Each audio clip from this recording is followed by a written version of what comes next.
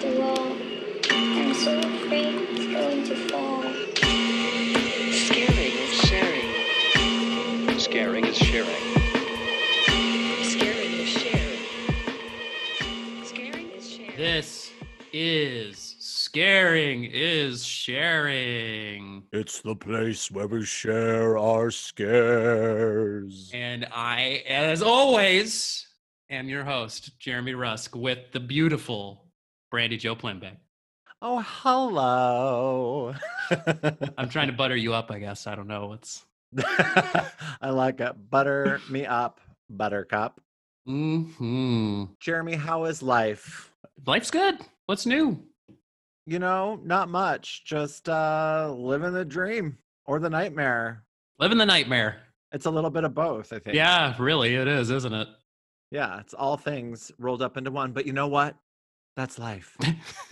Was it cue the Frank Sinatra? That's life. Yep. So what have you been watching? Anything? Yes. I've watched 3 horror movies since we last spoke. The first one is this movie. Joe and I don't remember if I've talked about this, so apologies if I have. But sometimes Joe and I do this thing where he puts on a movie, I put on a movie, and usually we don't tell the other person what it is. We're like, don't look, and we get it all prepped up and then we play it. Mm-hmm. And it just so happens sometimes that the movies don't say the titles in the beginning as they're wont to do in these modern times. Yeah. And this particular movie, the title did not come up until the very, very end. So about halfway through, I ended up like Googling some info bits from it to find out what the fuck we were watching. Uh-huh. And it's called Stranger by the Lake, and it's from 2013. And it's definitely an adjacent sort of film, but it sort of involves a serial killer. So I feel like it fits in. It's a French film. And it is one of the most unique experiences I've had watching a movie as of recent times.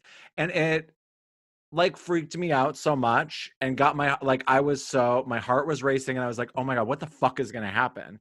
And it's just so weird because it starts off so quiet. And the coolest thing about the movie is from start to end of credits, there's no music at all. Like it all takes place sort of at this lakeside, hence the title, Stranger by the Lake. And it's like a cruising spot for the gays.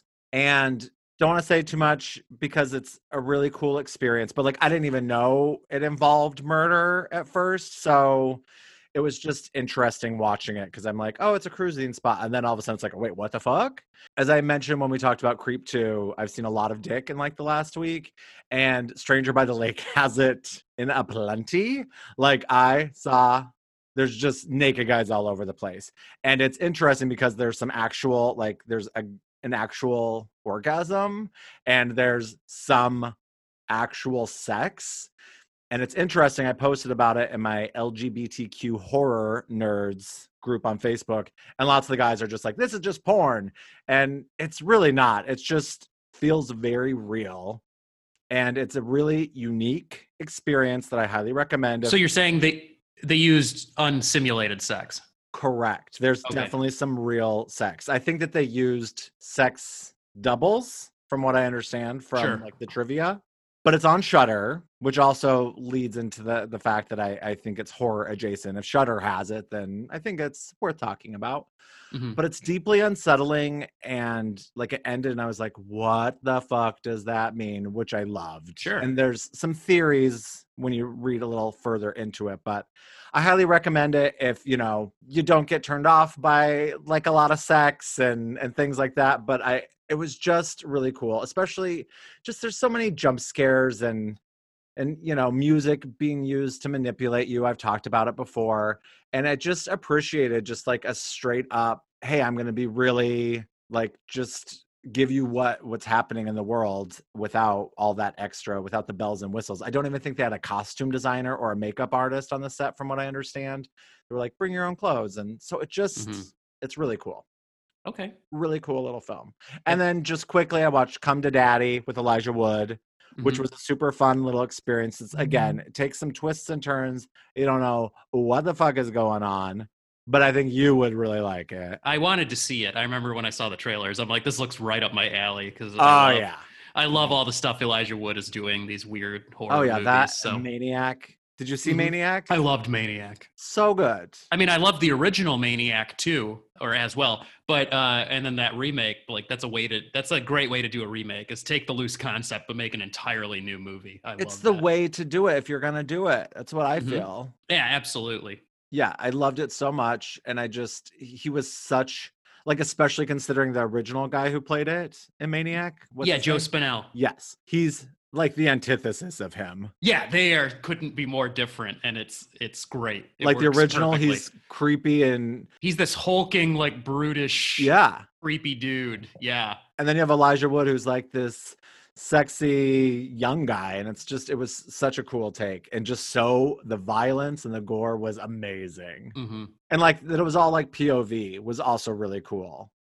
That it was like front, like you just saw it as he saw things, and you wouldn't see him all the time, but if you looked in a mirror or whatever, you'd see him, and I just thought that was so cool. Yeah, absolutely. And then I watched La Llorona, which is also on the Shudder, because that keeps popping up on these best of 2020 lists. It's one of those political horror movies. Hmm.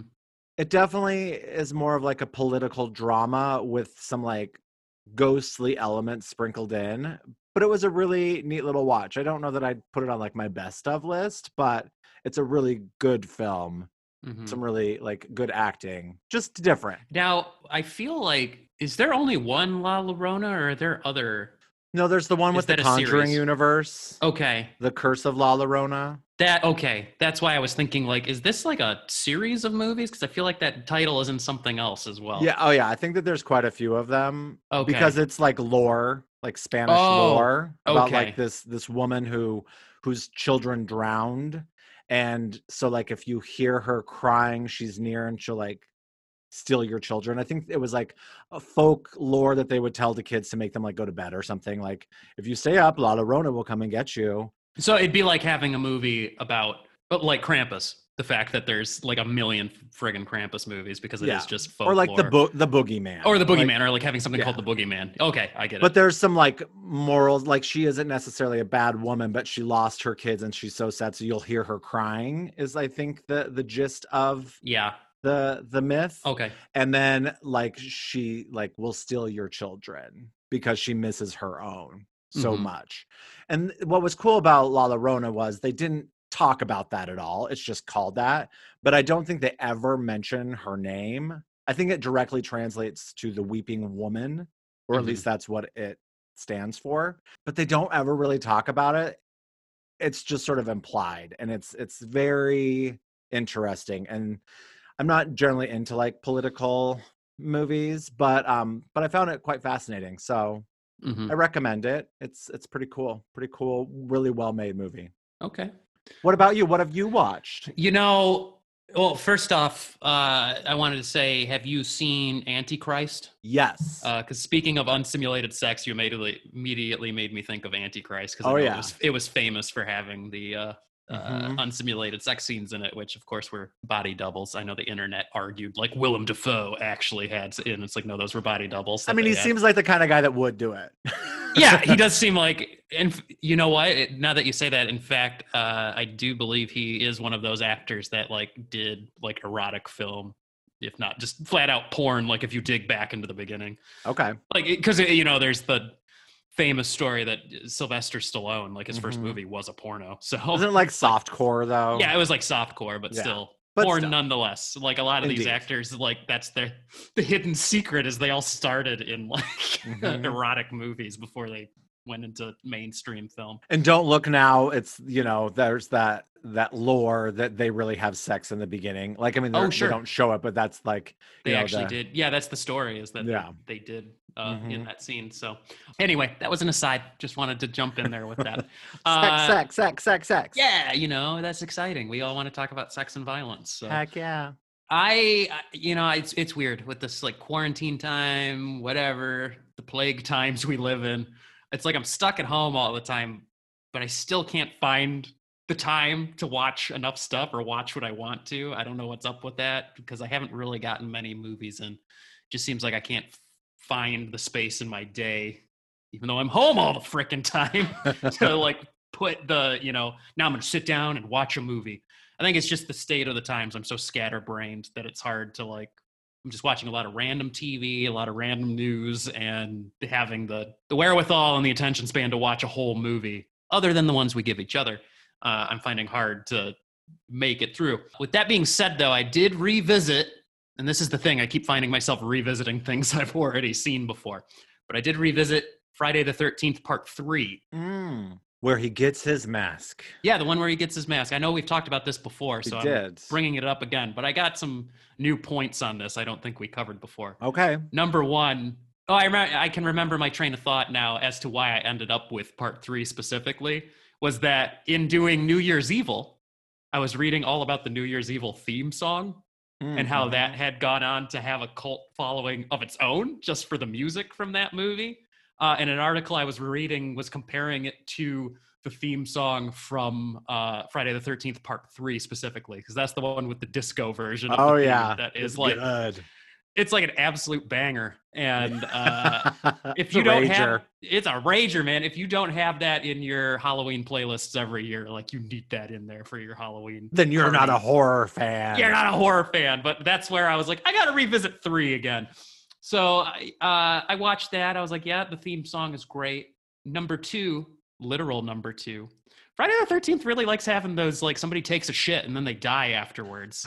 It's happened more than once in the series. Actually, I can only think of 2 times, but maybe there's more. That's one time too many. Yeah, it seems like it, because that's kind of repetitive, because there's the scene in 3 where the dude gets scared by the snake that killed his rabbits. That runs the general store, and then he immediately runs into the bathroom and takes a shit, and you're like, I guess that scared the shit out of him. We're supposed to go with that, a little on the nose, guys. And then right after that, Jason kills him. Yep.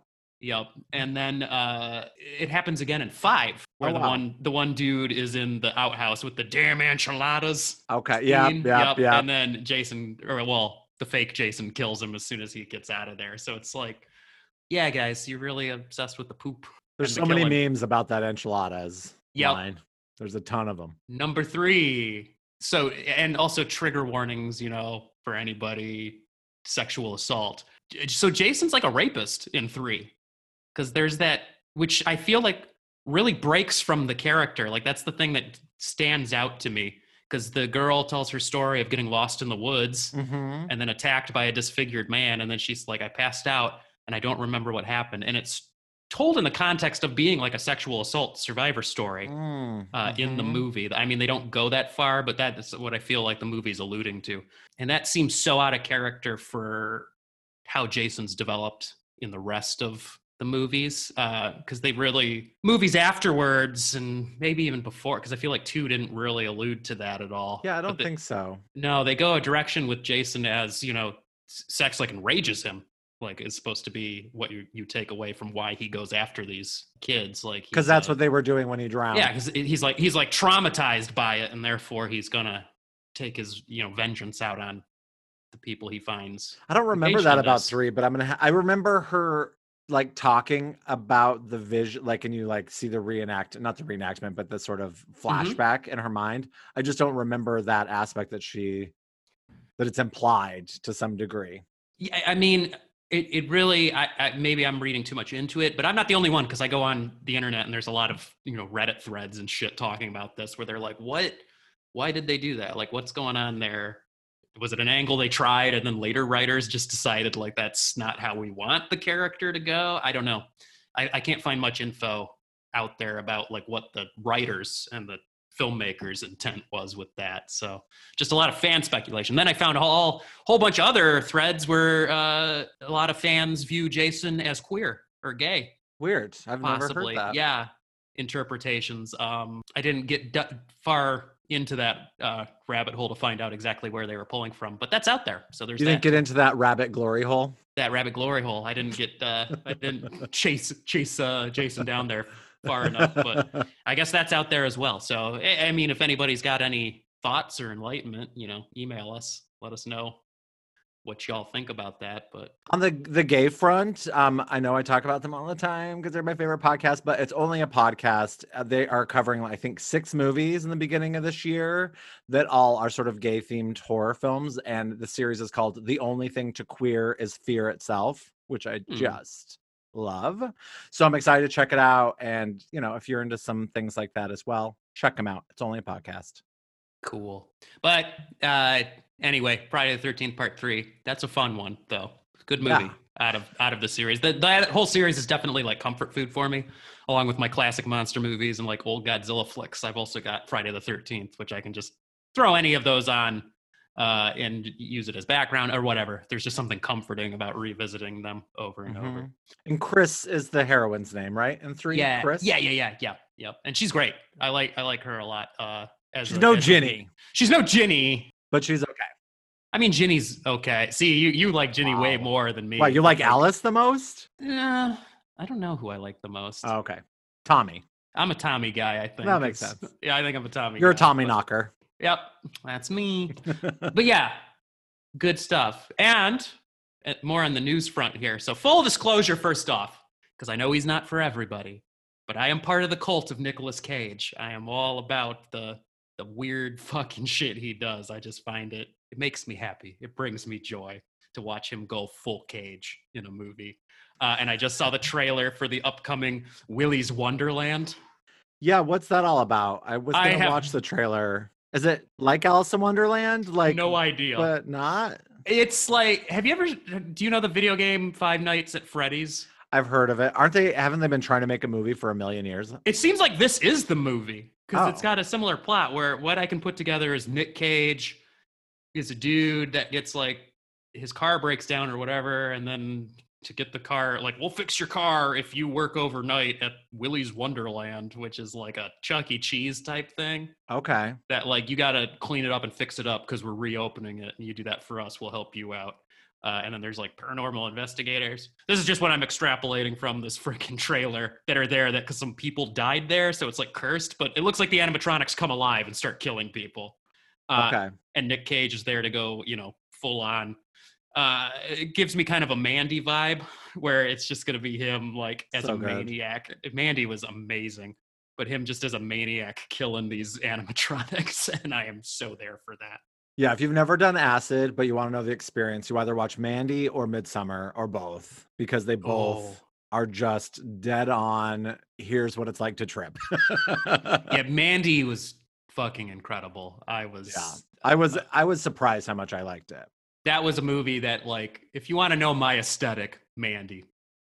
Just watch Mandy. It's got like everything I love about monster movies, horror movies. It's all in there. And Andrea Riseborough, who is Mandy, she's also in Possessor Uncut. Oh, I believe that's how you pronounce her name, Riseborough. It's how it looks. But she's so fascinating. She's so interesting looking.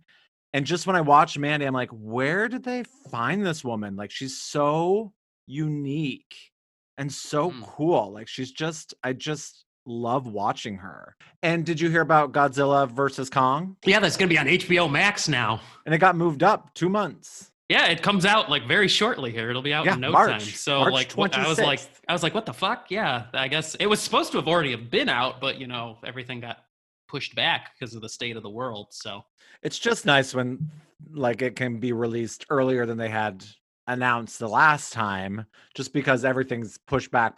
So it's just so nice when something actually still comes out just in a different way. Yeah, I don't get what the strategy is with because some of the studios, it looks like Warner Brothers has pretty much gone all in and like, we're going to stop delaying shit and we're just going to start putting it out on like, HBO Max, our streaming channels, which I think is a good strategy for now. I know it pissed off all the theaters, not to get into movie theater and movie industry politics here, but it pissed off all the theaters because that's how they make their money. They have contracts with the studios, and it's all a big racket, really. But other studios, like Disney's being like really weird about like what they're doing with their properties. Some are going to streaming, but others, they're just like, we're going to keep pushing it back indefinitely. And it's like, what's even the point? I won't care by the time it comes out. Yeah. Like, I'm a comic book fan. I'm a fan of the superhero stuff, but like that Black Widow movie was supposed to have come out like 3 times already. Mm. And Marvel just keeps pushing it back, and now it's at the point where I'm like, I don't even care anymore. Like when it comes out, I'm not excited because you've taken too long. You should have just put it out,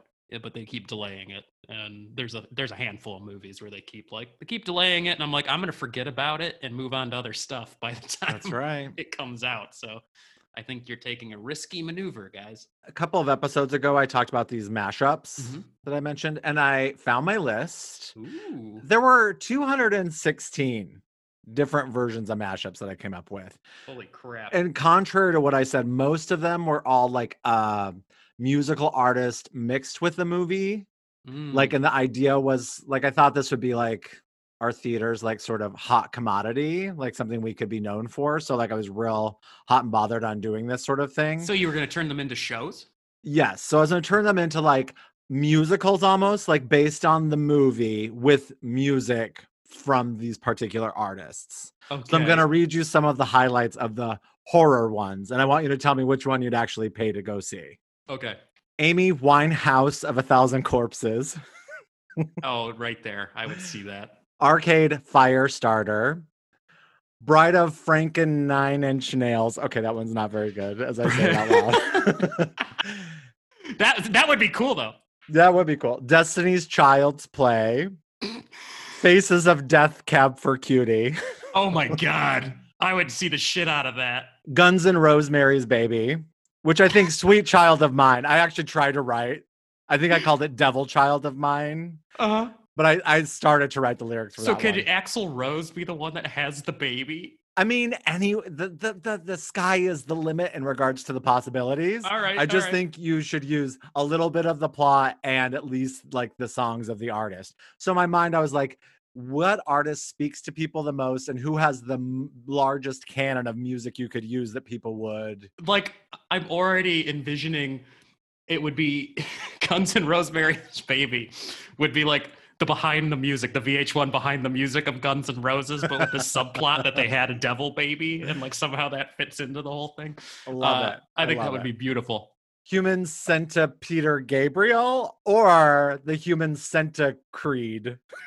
Human Centipede. That would be horrifying. That would be all those like religious Creed songs, because they are a religious band like back in the day, right? Yeah, they were about Jesus. The Creed becomes the Human Centipede. Yes, I see it as like, and the last guy, like when he's pooping, it's the songs that come out of his ass. Like Oh my Creed God. songs come out of his ass. Amazing. And no one steal these. TM. Yeah, trademarks, scaring That's and right. sharing, 2021. We will yeah. come after you if we see this. That's a call out There. to the other podcast I produce, Three Funny Ladies. They often say TM.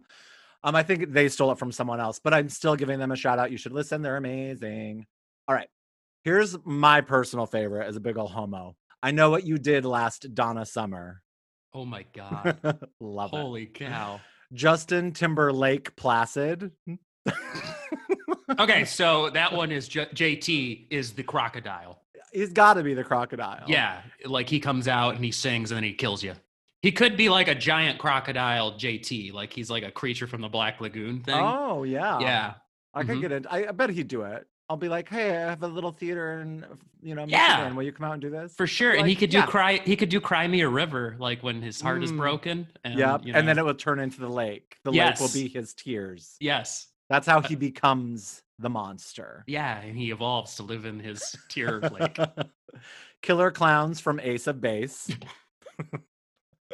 Madonna the Dead, which actually we did our gay play festival at the Ringwald. This was a good 5-6 years ago. We did like the big gay mashup was like Mhm. the theme of our gay play festival. And Madonna the Dead was one that they did. And they did it it was very similar to Night of the Living Dead with like zombies coming, but like attacking a bunch of like gay kids hanging out in a house. And then they used all like Madonna music and it ended with a Thriller-esque sort of dance at the end. Okay. This is not one of my favorites now, but it involves a movie you like, so that's why I'm going to say it. Reanimatory Amos. It's a little hard on the mouth to get. Yeah, that that's in a little convoluted. there. This is another little bit convoluted one, but I like it. Texas Chainsaw Massacre Carly Simon. Three Dog Night of the Living Dead. Okay. And here's another one of my personal favorites. Village People Under the Stairs. Oh my God. That's So got there you so go. much potential right there. Those are the best of the horror ones. There's definitely, I mean, a good 200 more of Sure. just various ones that I thought were fun, but those are the horror themed ones that I thought you might enjoy. Well, I would love to help make Guns and Rosemary's Baby. I think 'cause that one has the most potential. That's incredible. And I think that Faces of Death Cab for Cutie could be like hipsters would love that. Like, Should just like reenact scenes from Faces of Death and use Death Cab for Cutie songs over it. I can hear transatlanticism and yeah, like that's another one too that could somehow be like a fictional version of Death Cab for Cutie, but like when they're on tour, like somehow their music causes these acts of violence, and they're and the like ones filmed to with cause- like with old like VCRs. yeah. Like VHS, like video recorders, like with Yeah, people at the show are like, "Oh my God, this guy's eating this dude's brain," or like whatever, like because what do they eat? Monkey brain or something in one of the clips? I don't think know. so. Yeah, I think in the From first that, one. so it's like at the shows, it'd be like somehow Death Cab for Cutie's music has made these people like act out these extreme acts of violence. So thanks for indulging me. I thought you might get a kick out of some of them, and saying them is a little bit more telling than just seeing it on the page. That's for Oh sure, especially the Bride of Frankenstein snails, which. Actually, though, that like seems like something that should really happen, like Yeah, I a could Frankenstein see it. movie with Nine Inch Nails having done the soundtrack. Like, how has that not happened? Yeah, That would be incredible. So, It would Trent be. Reznor, if you're listening, I know you score movies now. I know he does listen. So Trent, Yeah, of course. To it. Yeah, Trenty, get on board with a Frankenstein movie. Do the music, man. Your film scores are incredible, so do it. Anything else on your end? I did because we've been doing so much trauma. I've been giving you all these trauma movies on the book front. I did crack open again Lloyd Kaufman, one of the I think many books he's helped co-author is Make Your Own Damn Movie, Cool. which in that one, of course, he just gives you advice from how he's written several books now about how to just make a movie with no money, like all the way the trauma method essentially, which is with no money or whatever you can scrape together and get a movie Amen. made and Yeah. get it out there. Because I think the first one is, which I read a long time ago, was Everything I Need to Know About Filmmaking I Learned from the Toxic Avenger, which was just using how they got Toxic Avenger made to then illustrate like a film crash course in filmmaking for people. Okay. And then there's Make Your Own Damn Movie, which he wrote while they were making Toxic Avenger 4, Citizen Toxie. And then there's other ones like Produce Your Own Damn Movie and more, specialized Edit Your Own Damn Movie, where it gets into more specific nuances of filmmaking. But so that's great. If you guys are into filmmaking, look up Lloyd Kaufman's, or you have aspirations to make something, Lloyd Kaufman's books are a good resource. If you need a crash course or a refresher or whatever on what you really need. And nowadays it's easier than ever because we all have freaking high definition cameras on our cell phones that we carry around with us. So you could make a movie just on your cell phone. So That's right. that's what surprises me too. A lot of filmmakers like guys like Lloyd Kaufman, these indie filmmakers have forever thought like we're going to live in a future where everyone just makes movies, which kind of happened, but kind of hasn't. Like there hasn't been that new revolution of indie film just really hasn't happened yet for some reason. Did you see that Steven Soderbergh movie that he filmed all with an iPhone? I'm aware of it. I never actually watched the movie. Unsane. Yeah. I actually really dug it. I didn't, as it went on, I wasn't crazy about it, but where it ultimately went, I was like, oh, I can dig this. Yeah, I thought it's a cool concept. But it is, and it's impressive, like just knowing that it was all filmed with an iPhone. And this was years ago iPhone. Yeah, and this is it's kind of weird too that like the revolution that we were expecting of just, everybody like becoming a filmmaker. It's really like Steven Soderbergh, guys that already are established filmmakers are the ones that went and experimented with this. It's like, where's everybody else? I know everyone became YouTubers and stuff. TikTokers. But like, yeah, it's like, okay, I have too much faith in people. They're gonna go the route that's not to downplay this stuff, but it's like we're gonna go the route that's just the easiest to like make 30-second videos, and that's what we do with our time instead of, Yeah, I don't know. that tracks. Maybe I'm just an old man. Maybe this is the new artistic expression and I just don't get it yet. And you maybe never will. Maybe I never will. Or maybe you're ahead of the grain. I mean, Maybe. I could get behind that. That's what I'm saying, guys. Get out there, make your movies. I should do it. Just film something and put it out. Let's do it. Trauma did it. That's right. They can't be the only ones alone out there. Guns and Rosemary's Baby, here we come. Let's do it. Well, let's finish up our trilogies. Yeah, let's get right? to it. That's what we're doing this week. That's it. That's what we're here for. Let's get on with it.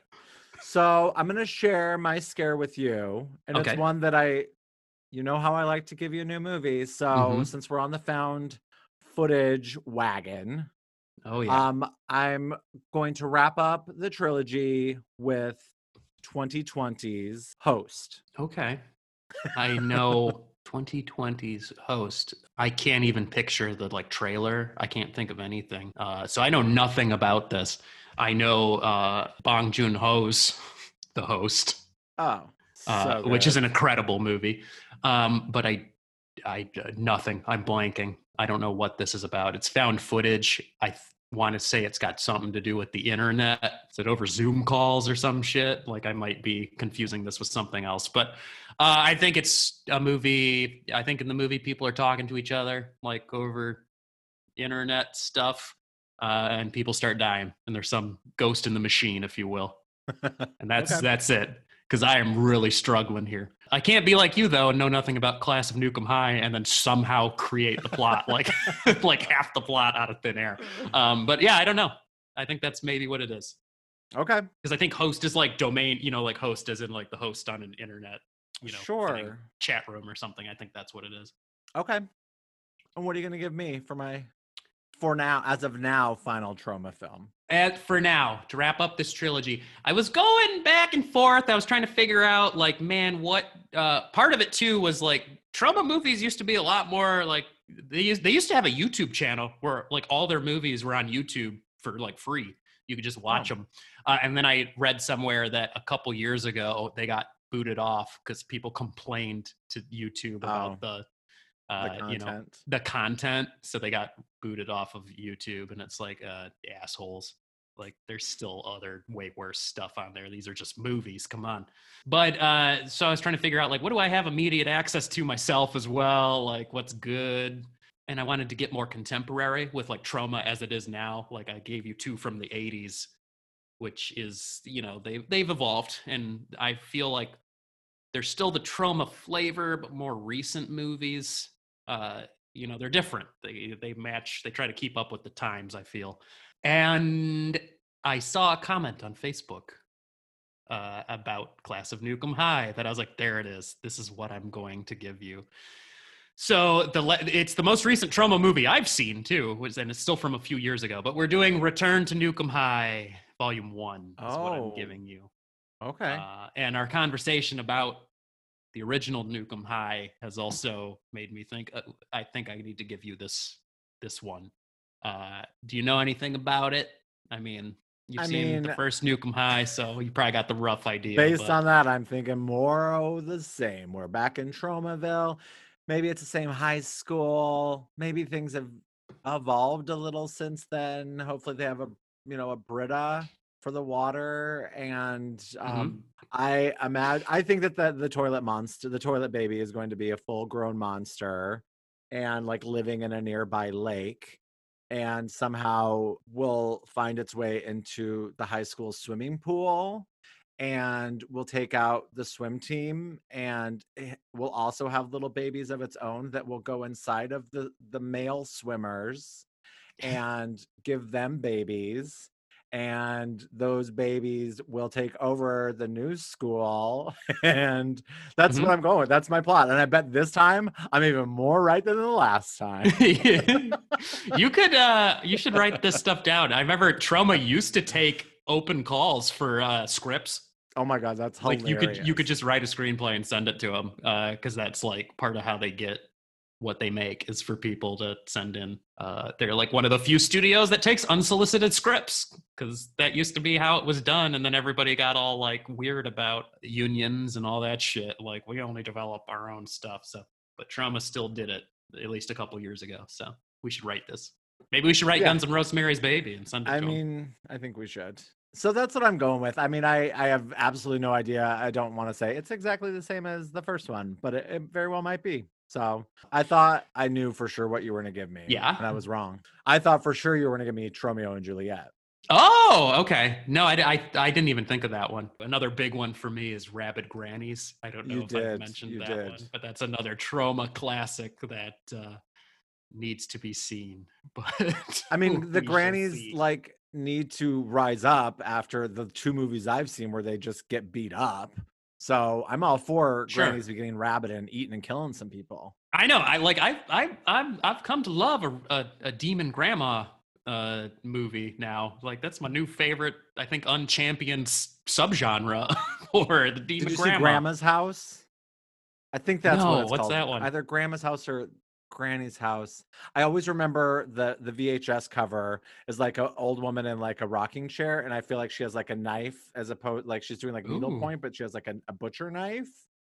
Oh, And like the cool. cover always looked cool, but I didn't think it looked cool. And I recently watched like the whole movie in like 10 minutes on YouTube. Someone pieced together a lot of the scenes because there's like one scene when like a grandma like dies and all the people move into the house, and then it's like they're all fighting over like her money and who's gonna get it because they can't find a will or some shit.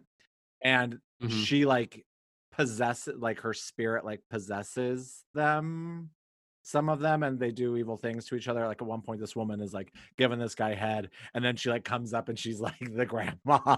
She's all like gross, and she's like, Oh, sick. I think she bites off his dick. Cool. But yeah, it looked pretty trashy, pretty bad. I like a good dick biting Yeah, scene. Yeah, me too. Yeah, there's not enough of that. Yeah, that there's a flick called if you want some good penile violence, there is a flick called Night of the Demon, and for horror fans out there keeping score, this is not to be confused from the 50s. There's this really good occult horror movie called Night of the Demon that was like a British movie. Not to be confused with that one because that's like a good movie. But from 1980, there's this like low budget ass thing that like it's even hard to find info online about like who made this and why. But it's called Night of the Demon from 1980. It's about a killer Bigfoot. For some reason, that's the demon. But there's this like part of the plot is like people are telling stories. So like the Bigfoot scenes are like flashbacks or like the visualizations of stories people are telling of this killer Bigfoot. And there's a scene where a guy like pulls over at the side of the road and goes to take a piss in the woods, and then Bigfoot's hand reaches out of the bushes and grabs his dick and rips it off. And it's like, it's one of the single craziest things I think I've ever seen committed to film. Like whoever made that was, I don't know what drugs they were on. They were like, this has to be in the story. Let's do it. Just seeing this hairy ape hand just grab that dick and rip it off. You're like, oh my God. I really want to make a horror movie called The Gory Hole. Ooh.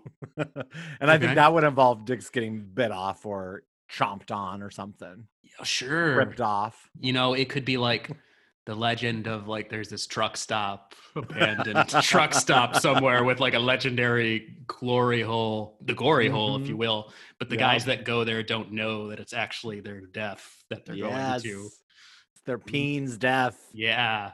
And The they- demise of the peen. maybe they all become these like dickless zombies. That, Ooh. like the guys that go there for some other purpose. I don't know. I'm writing it now. Let's You write do Guns N' Rosemary's Baby. I'm writing The Gory Hole. Let's do it.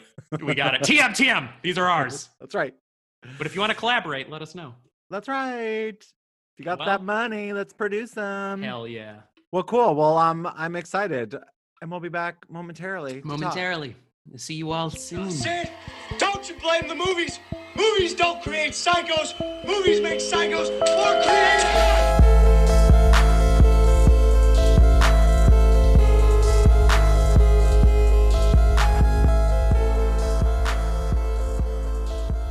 Hi ho! Hi ho. Hi ho.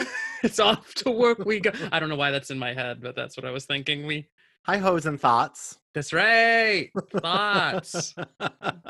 What up, everybody? We're back. We are indeed back. to talk about these shares. It just felt like seconds Mere for you. seconds. Mere seconds, but it was really agonizing days of our lives. Agonizing indeed. Let's talk some movies. Let's talk about Host from 2020. Host. All right, the Letterboxd caption or tagline, is that what a tagline is? Mhm. Someone new has joined the meeting. Ooh. Ooh. That means a lot nowadays.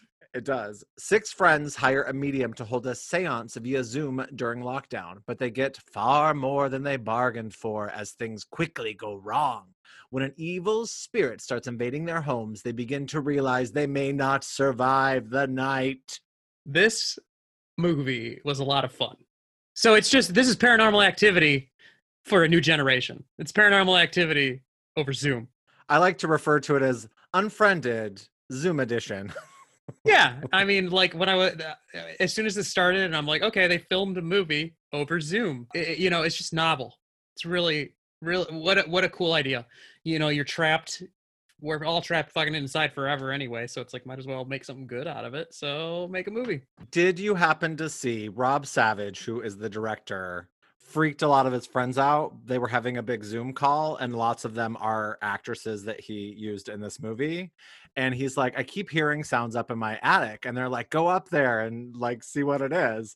So he went up into the attic, and I think he filmed this part all in advance, but he goes up to the attic and puts like his phone up there, and like the demon like jumps out at the camera, and he like falls down and is just like laying there, and they all freak the fuck out.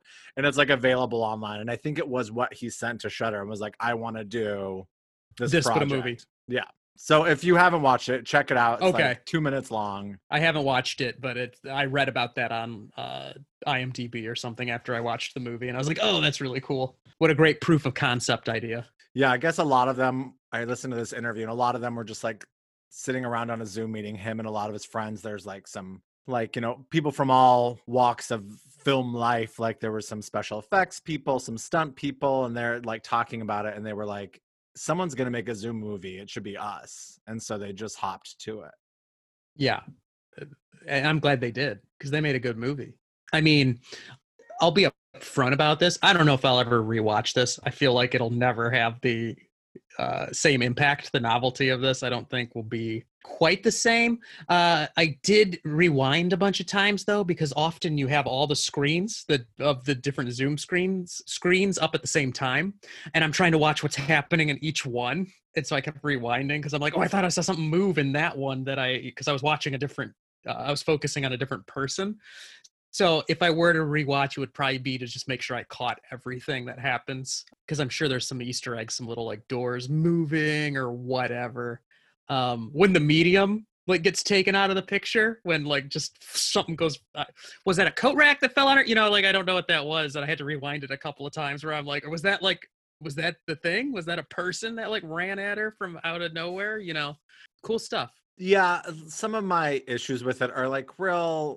Like it bothers me that it's like you have 10 minutes remaining in your 40-minute session, yet we're at like the 45-minute mark. And I'm like, okay. Yeah. Like things like that bothers me. And the fact that when like someone is talking, well, it's in like gallery view and speaker view, like somehow at the same time. Yet when someone's talking, it's full screen showing like people who aren't talking, like these things that are like nitpicky, like Zoom.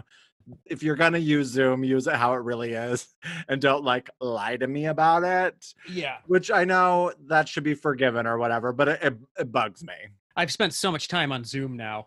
It's like, I know that I'm like, it doesn't just, you don't just come in and out of it like that, because it's like videos were disappearing as if the person was leaving the call and then just coming back in at will. And I'm like, that's not how this works. Like, Totally. Yeah. Yeah. Because Teddy like just randomly comes back in at the end when everyone else is like off screen or whatever. I'm like, Yeah. someone needs to let you in. And sure, maybe the ghost is like, ooh, we're just going to let Teddy in. But like, it just, those sorts of things like bug me. If you're Yeah. going to use it as a device and use like the timing frame as a thing, like make it the right time, or make it that the Zoom call ends and the last 10 minutes are on cell phone or something like that. So like that bugs me. But everyone just raves about this movie. Like it has 100% on Rotten Tomatoes. now that surprised me, because I didn't think it was that good. I was like, Yeah, it was I think fun, but it's it's- not that good. I think it's fine, but like I think all the scares are like cheap. Yeah, they're just jump scares. They're just jump scares. Like the really cool things, like I really like the use of like the filters and like the background things, like how that girl has like the video of herself walking in the background, and the other girls using filters all the time. And then there's that like Alice Sweet Alice mask. Yeah. Just like randomly there. Like I That was liked cool. those inventive things with Zoom, but all the other stuff, the cupboards popping open, even when she goes up into the attic and she like sees the feet, like if I was watching that, I'd be like, oh my God, there's feet. But they're all like, oh wait, go back. I thought I saw something. I'm like, Yeah. like you freak the fuck out as soon as you see those feet, everyone would be like, what the fuck? What the fuck? What the fuck? Yeah. And this is also, jump scare movies usually I'm like are very cheap, except it got me. Both the times the demon popped up, I jumped out of my skin watching this because I was just not expecting. Like, I'm too, I guess, coddled now by the way they usually do these found footage movies, where you never actually see the thing. So the fact that they did show you the demon, I was like, holy shit, when it did like appear there. I was like, I didn't think they would go there, but there it is, and that's cool. I like seeing the monster. So Yeah, that last one really got me. But again, just I felt like it looked like the monster you see in those videos where you're like, watch this peaceful countryside, and you're watching it, and then Yeah. all of a sudden there's something that pops in front of the screen. Like it Yeah. looks like that monster to me, as opposed to something like you haven't seen before. Like Yeah. everything just felt so familiar in its scares and all of that, which to me, I'm like I watched it the first time and I was like, meh. And then I watched it with Joe thinking maybe he's gonna love it like everyone else does. And he was kind of like, meh. And I was too. This third time watching it was probably my favorite time watching it. It just, when it ended, I was a little freaked out afterwards, which I wasn't the other times I watched it. I don't know why the third time all of a sudden I was. You're like, I'm scared of this now. But it didn't necessarily grow on me in regards to like it's what I would rate it. I mean, it's impressive in the fact that they did it during quarantine. When I watched this interview with the director, and he talked about they filmed a lot of, like they said, like who can do what, like who do we know that lives in the same house together that could pull off these certain aspects. They had like some stunt doubles who like dressed up like some of the girls to do some of the scares. They created some of the big scares, didn't show the girls until the moment it was like happening in the call to get like authentic reactions from them. So I think that's really cool. Like they pieced it together so cleverly. And all of that is super commendable. Like just how in its execution, it's like very, very cool. But like I kind of find all these movies that do this that way. Like I thought Unfriended. Did you see Unfriended? No. Well, it's very similar. I guess what this genre is called from my research online is screen life, Okay. which it's like there's this movie called Searching, Unfriended, this movie The Den, which was kind of the first one I remember seeing, where it's all like you're watching from like a computer screen as things happen. And I find it really like The Den uses like software like we don't use. It's like made up things, which kind of is not as exciting, but like Searching and Unfriended, they use like, I don't think they use Zoom, but they use like Facebook and Messenger and things like that, iMessages, which just make it feel very authentic. And I think if you're watching on your computer, you're getting the ultimate experience because it's almost like you're really there. you're really there. Interfacing. Totally. And I find it, so this doesn't feel like extremely new in that it's been done before already, but the fact that they did it in quarantine adds a level of coolness to it. Yeah, and some of those special effects, like when the chick gets picked up into the air and gets her neck snapped like in midair, I'm like, man, that's like got to be a feat to pull that special effect off, just like working from home and everyone filming from home. Like that was really cool. So yeah, man, and the other thing I kept thinking too was, so demons use the internet. I mean, they say that they use like electricity, so why not the internet? Yeah. But it also, another thing that's just sort of seems silly to me is at the very end, after the Zoom call ends, you like see the mouse moving around and like scrolling through the contacts. And I'm thinking it's going to click on 100 of them and bring them into a new call so that we can now haunt these new people and kill them. But it just Yeah. kind of scrolls through them, and then it's like, yeah, I guess I'm done for the night. Yeah, It just, ends. I wanted it to click on an ad that says like meet single demons in your area. And it's just like, Oh, that's funny. but yeah, then I was thinking, then I went off on this other track. I guess a little bit horror related because it's got demons and stuff in it. But do you know Good Omens, the novel by Neil Gaiman and Terry Pratchett, and then they turned it into a TV series, I think, on Amazon. But essentially, it's it's a Hitchhiker's Guide to the Galaxy style version of like the end of days, where this demon and this angel It's coming back to me. Yep. Yep. And there is a bit in there where demons can travel through telephone lines. Okay. And in the book. So that's what I was thinking about, where I was like, oh, I guess it's kind of like that, where the demons can just jump into a phone and go to wherever, like who's ever on the other end of the phone. They go from America to England or whatever when somebody picks up. So I was like, well, yeah, I guess they could use the internet. I don't know. I was trying to rationalize this.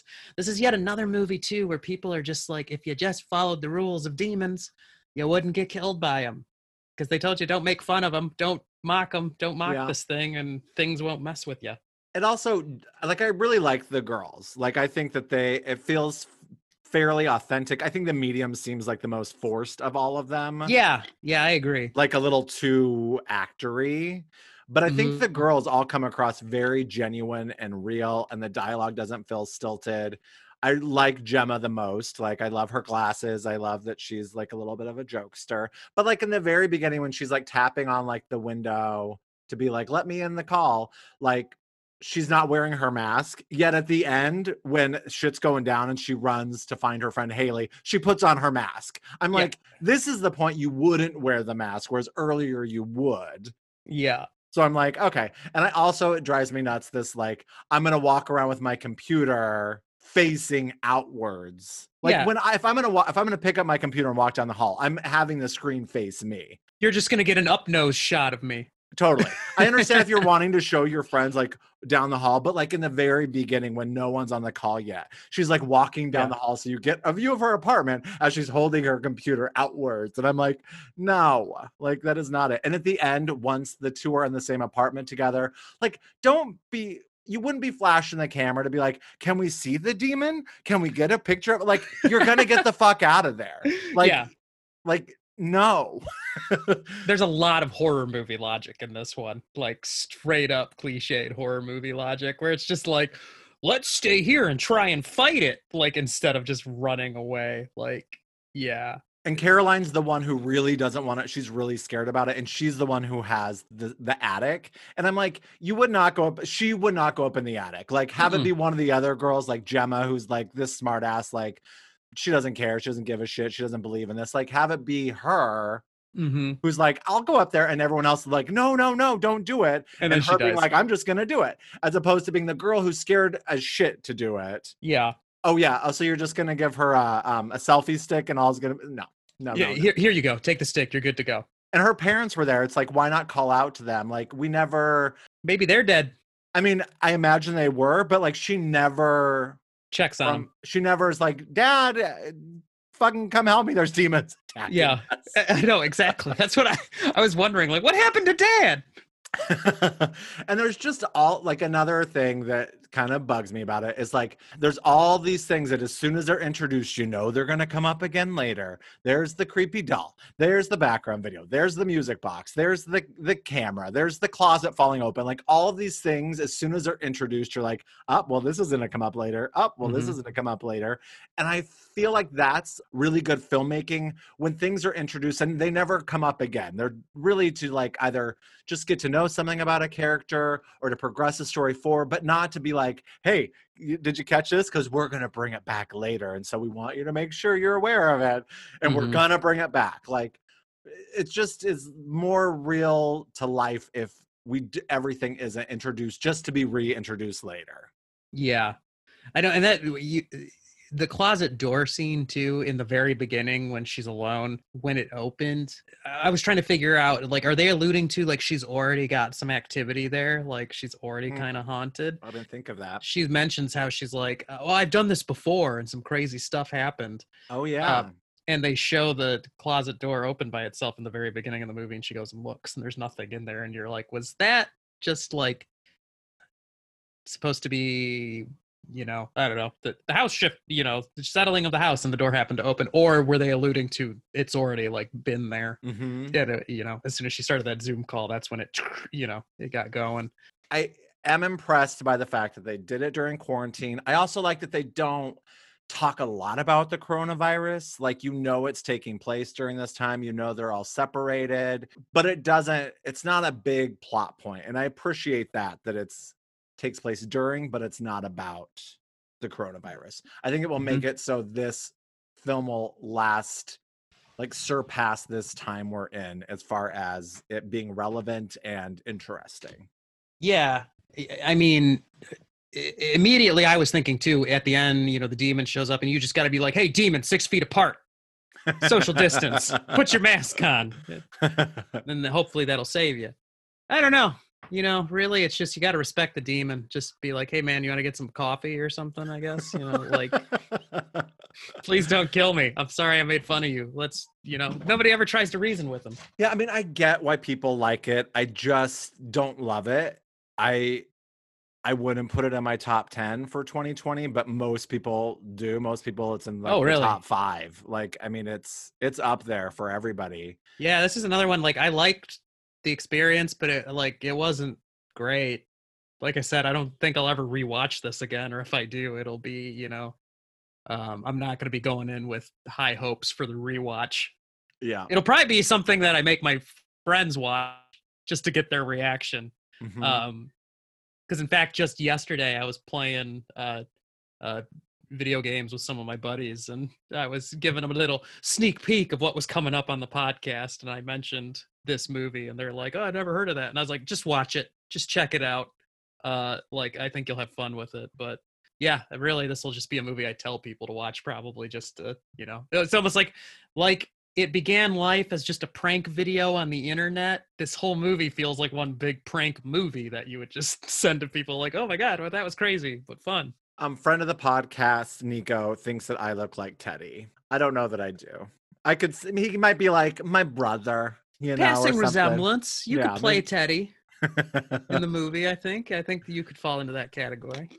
There is a short film also by the same gentleman, Rob Savage, called Salt. And I watched it last night. It's also just a couple minutes long, like 2 or 3 minutes long. And it's a really fun little watch. It's on YouTube. I recommend checking that out. And there's a demon in that, and it's played by the same guy who plays the demon in this one. His name's James Swanton. So he's making a career of being a demon. Or as he's called in Host, he's the spirit. Yeah, the spirit. I was wondering how they did that too, if that was an actual guy in a costume, because the couple shots you get of the face, clearly they did some digital, like, you know, cartoony over it. But I was wondering if it was entirely a digital creation, or if sounds like they had an actual person, like maybe in some kind of costume, be physically filmed for at least part of the creation of the character. So yeah, I got it pretty much right, I think. Yeah, if I remember, I think I was like dead on. It was going to be spirits over. Yeah, because when I started watching this movie, I realized that, like, oh, I'd seen literally on the internet, I'd seen banners on, like, my web browser, like, going to, a horror movie site for Host. And I was like, okay, that's where I saw the ad campaign, was just, like, on the internet for, you know, embedded ads and shit that were just like, watch it on Shudder. So out of how many laptops, how many possessed laptops out of 5 do you give this? I give it a solid 3. Okay. I said you were going to give it a 3.5. I said 3 and then I added a half. So I was close. Oh, yep. 3. I give it a 3. A solid 3. I'm a horror twin with you again, because I would have given it and continue to give it a 3. Actually, let me take that back. Not a solid 3, a soft 3. A soft 3. Because I'm not sure that it would continue to be a 3 if I watch this again. I wonder if I would fluctuate a star. Because again, like we said, it's very cliche, so I'm not sure how much. And those tend to be the movies for me that, like, I just rewatching them, they lose something over time when it's just so reliant on being the same as other stuff, just slightly different. So sure, kind of the gimmick. Yeah, gimmicky, like Paranormal Activity, like we had discussed before.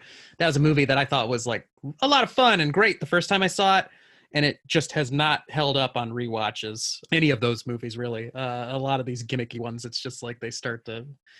If there's not anything behind the gimmick, then Yeah, what's to keep you coming back? that's right. There's no soul. But there's no soul, man. It's gotta have some soul.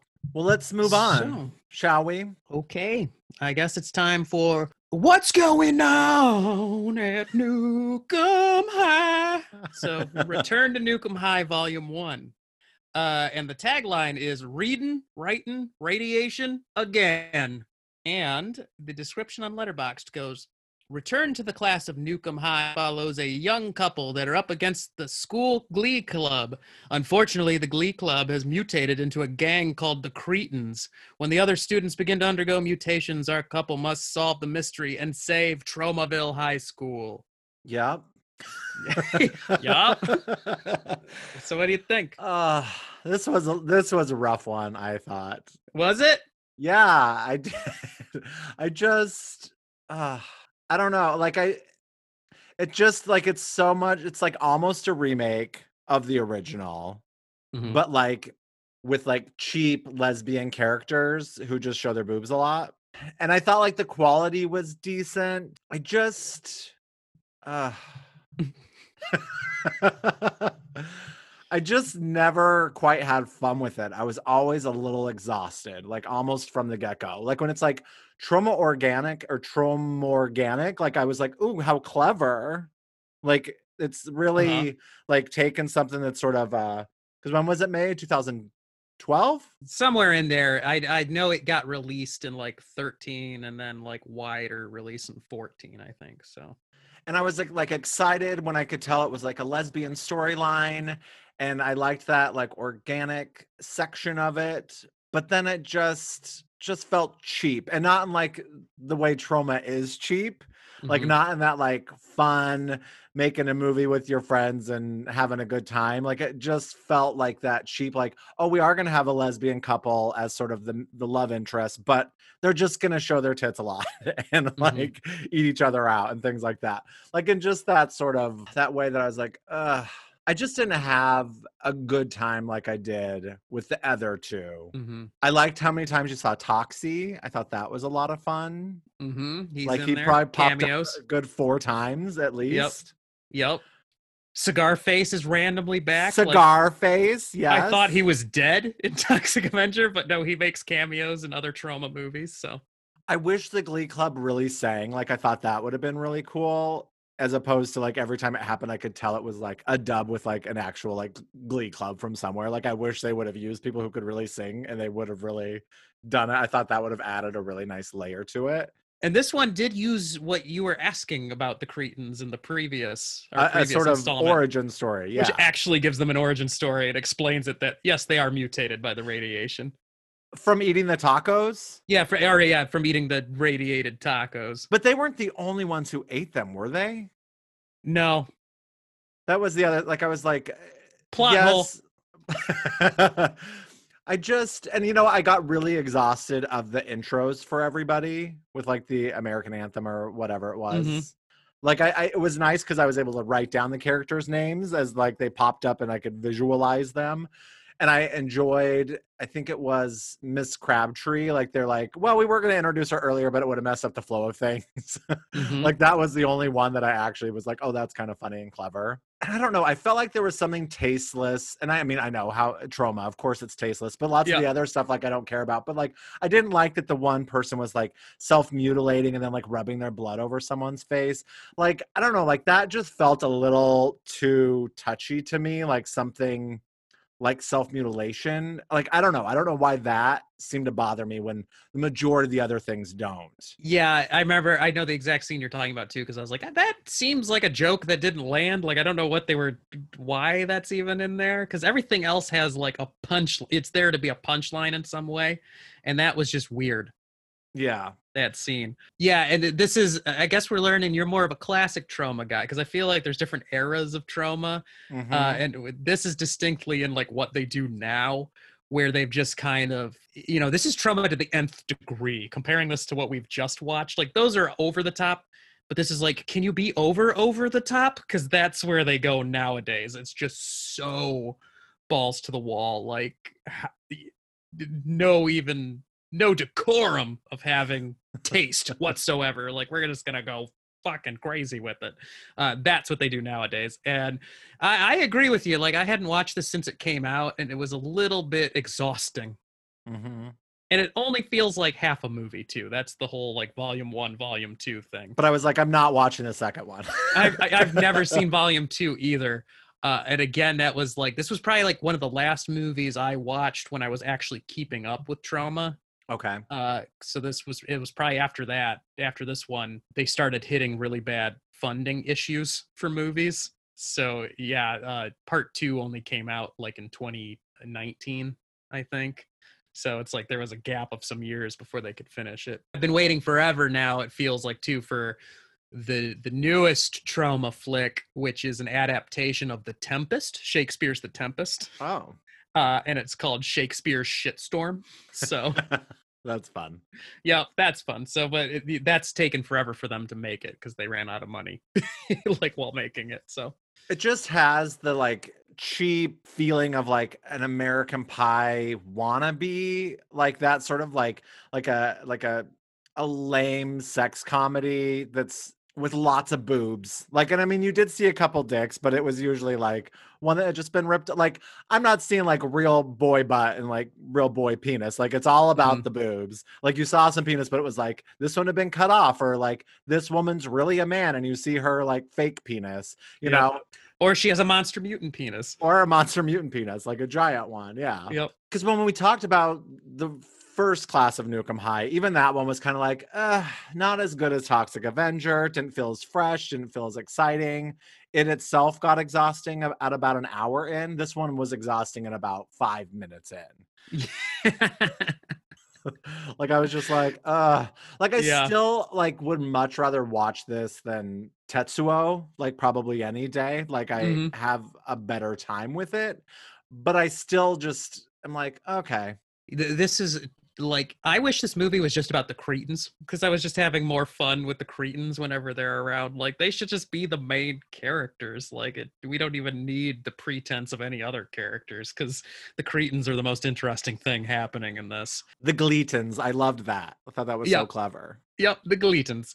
There's no like monster, which kind of, I guess they kind of turn into monsters, but like, I was hoping, this one, I'm sure I think there's a monster in the second.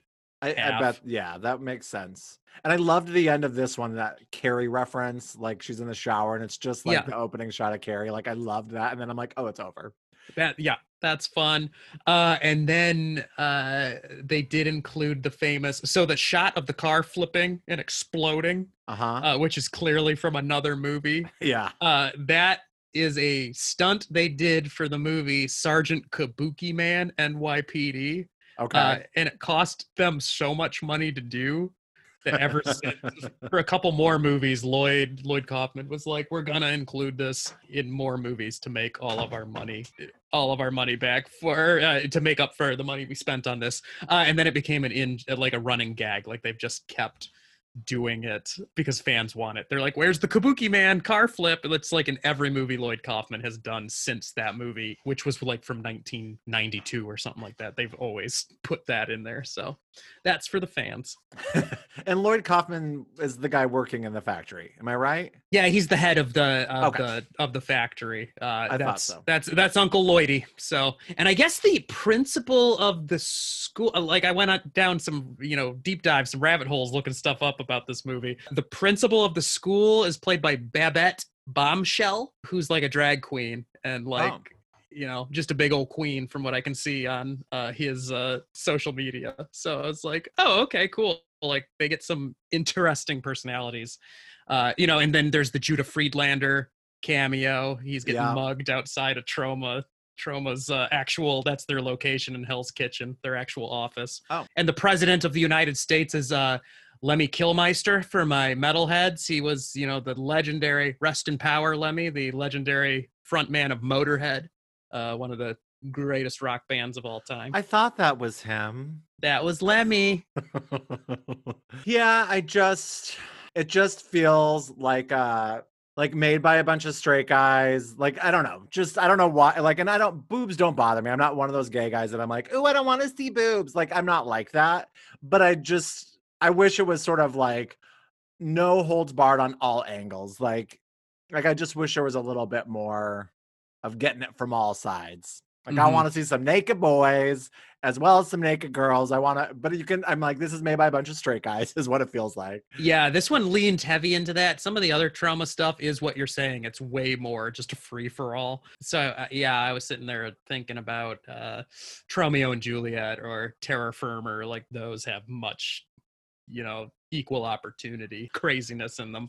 Whereas this seemed, like you're saying, rewatching it, I'm like, yeah, they leaned real hard into the, like, isn't this hot, guys? Like, this is for the straight guys. Like, yeah, this is titillating to you, we know. And it's like, yeah, they went hard that direction. And I didn't remember. This was a movie that I watched this when it first came out, and I have not watched it since. So I didn't really remember it, I guess, because I'm like, I don't remember half these scenes or what even happens in this movie. So, okay, I'm in for the ride now.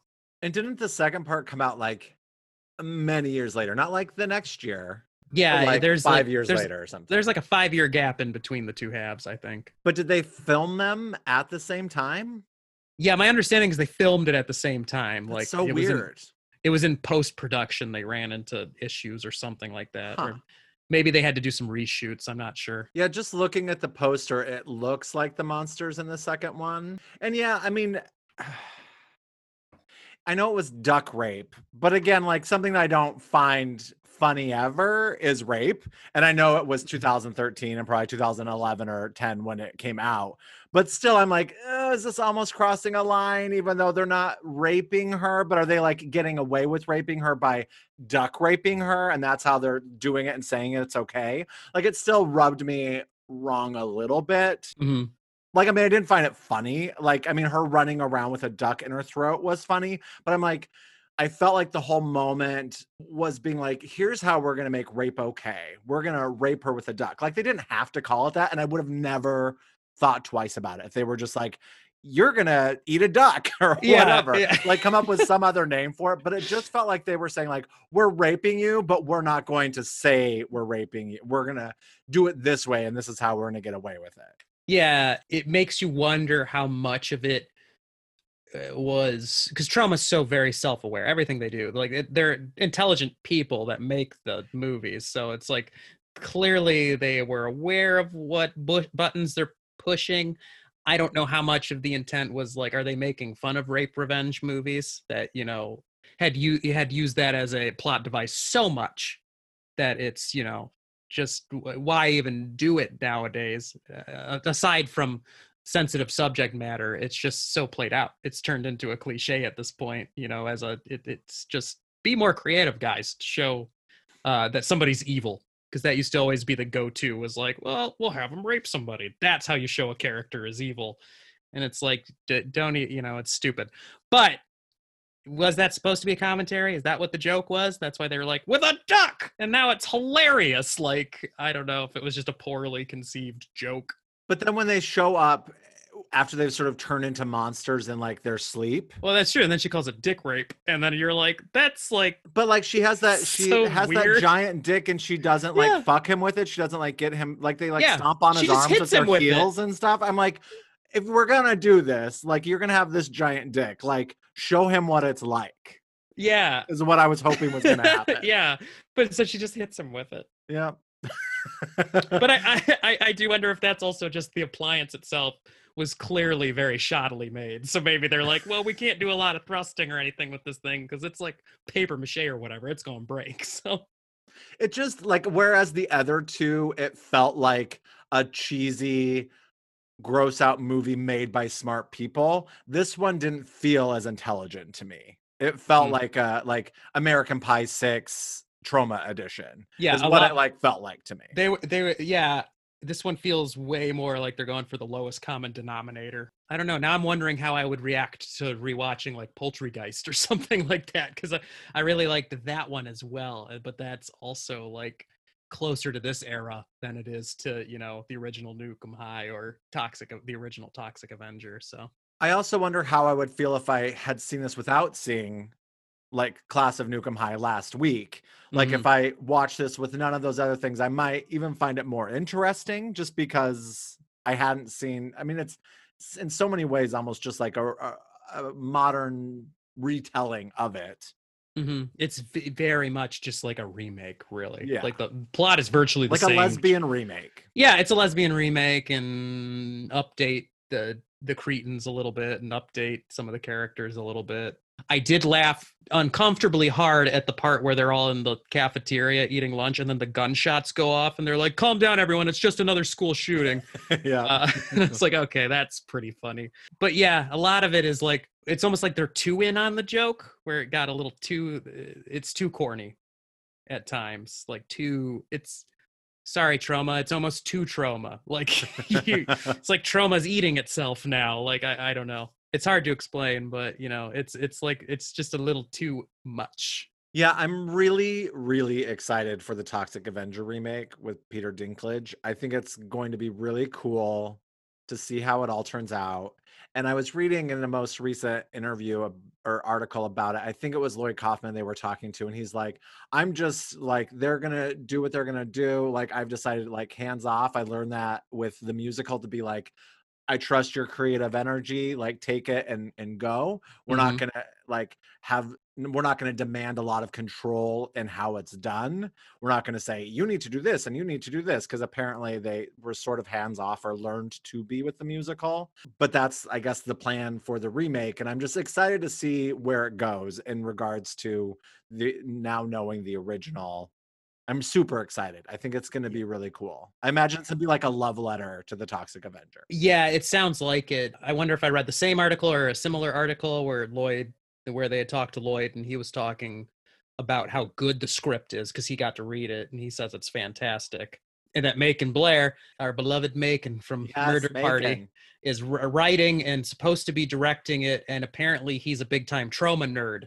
So there's a ton of like love for Trauma built into his script. So that's going to be exciting. I hope there's some nods to not just the original, but like if you could get a Sergeant Kabuki Man in there, and maybe a nod to Nuke 'Em High, the original, that would be cool. So yeah, I'm really excited for that. And I am really glad to know Trauma now. And I'm excited to check out some of the other things, whereas before I never would have been. I don't know that I need to ever return to Nuke 'Em High, but I'm definitely excited to check out some of the other things. And I'm glad I have had an intro. Yeah, I'll probably throw some more at you as we go. Like I have a few others that I do want to expose you to and get into some other weirder little outside of the Lloyd Kaufman directed movies, because you know he's done some of their hits, but then they have a bunch of like weirder movies they've produced or distributed. So I want to start throwing you into that universe a little bit where it just gets stranger and cheaper. So okay. But so out of how many giant paper mache dicks do you give this one? I give it 2. Okay. I thought you were going to go with a 3. Okay. On this, but I didn't realize it'd be too much for you. So I didn't find it miserable, but I just didn't like it. Yeah, not for you. Yeah. I give it a 3. Okay. I'm sticking with the 3 for this just because there was like a blurb from Variety or somebody, one of the, you know, the mainstream media, you know, outlets. When this originally came out, I read a review blurb from them where they said like, but we have to give credit to Trauma because they make movies that are not like anything else that's out there at the time. Like they're so different, you have to give them props for that. So this is just one of those, you know, I give them a 3 just for effort. 3 for effort, guys. There's nothing else like a Trauma movie. So even if it is just feels like you're getting run over with a train, it still is. Keep doing it. God bless Trauma.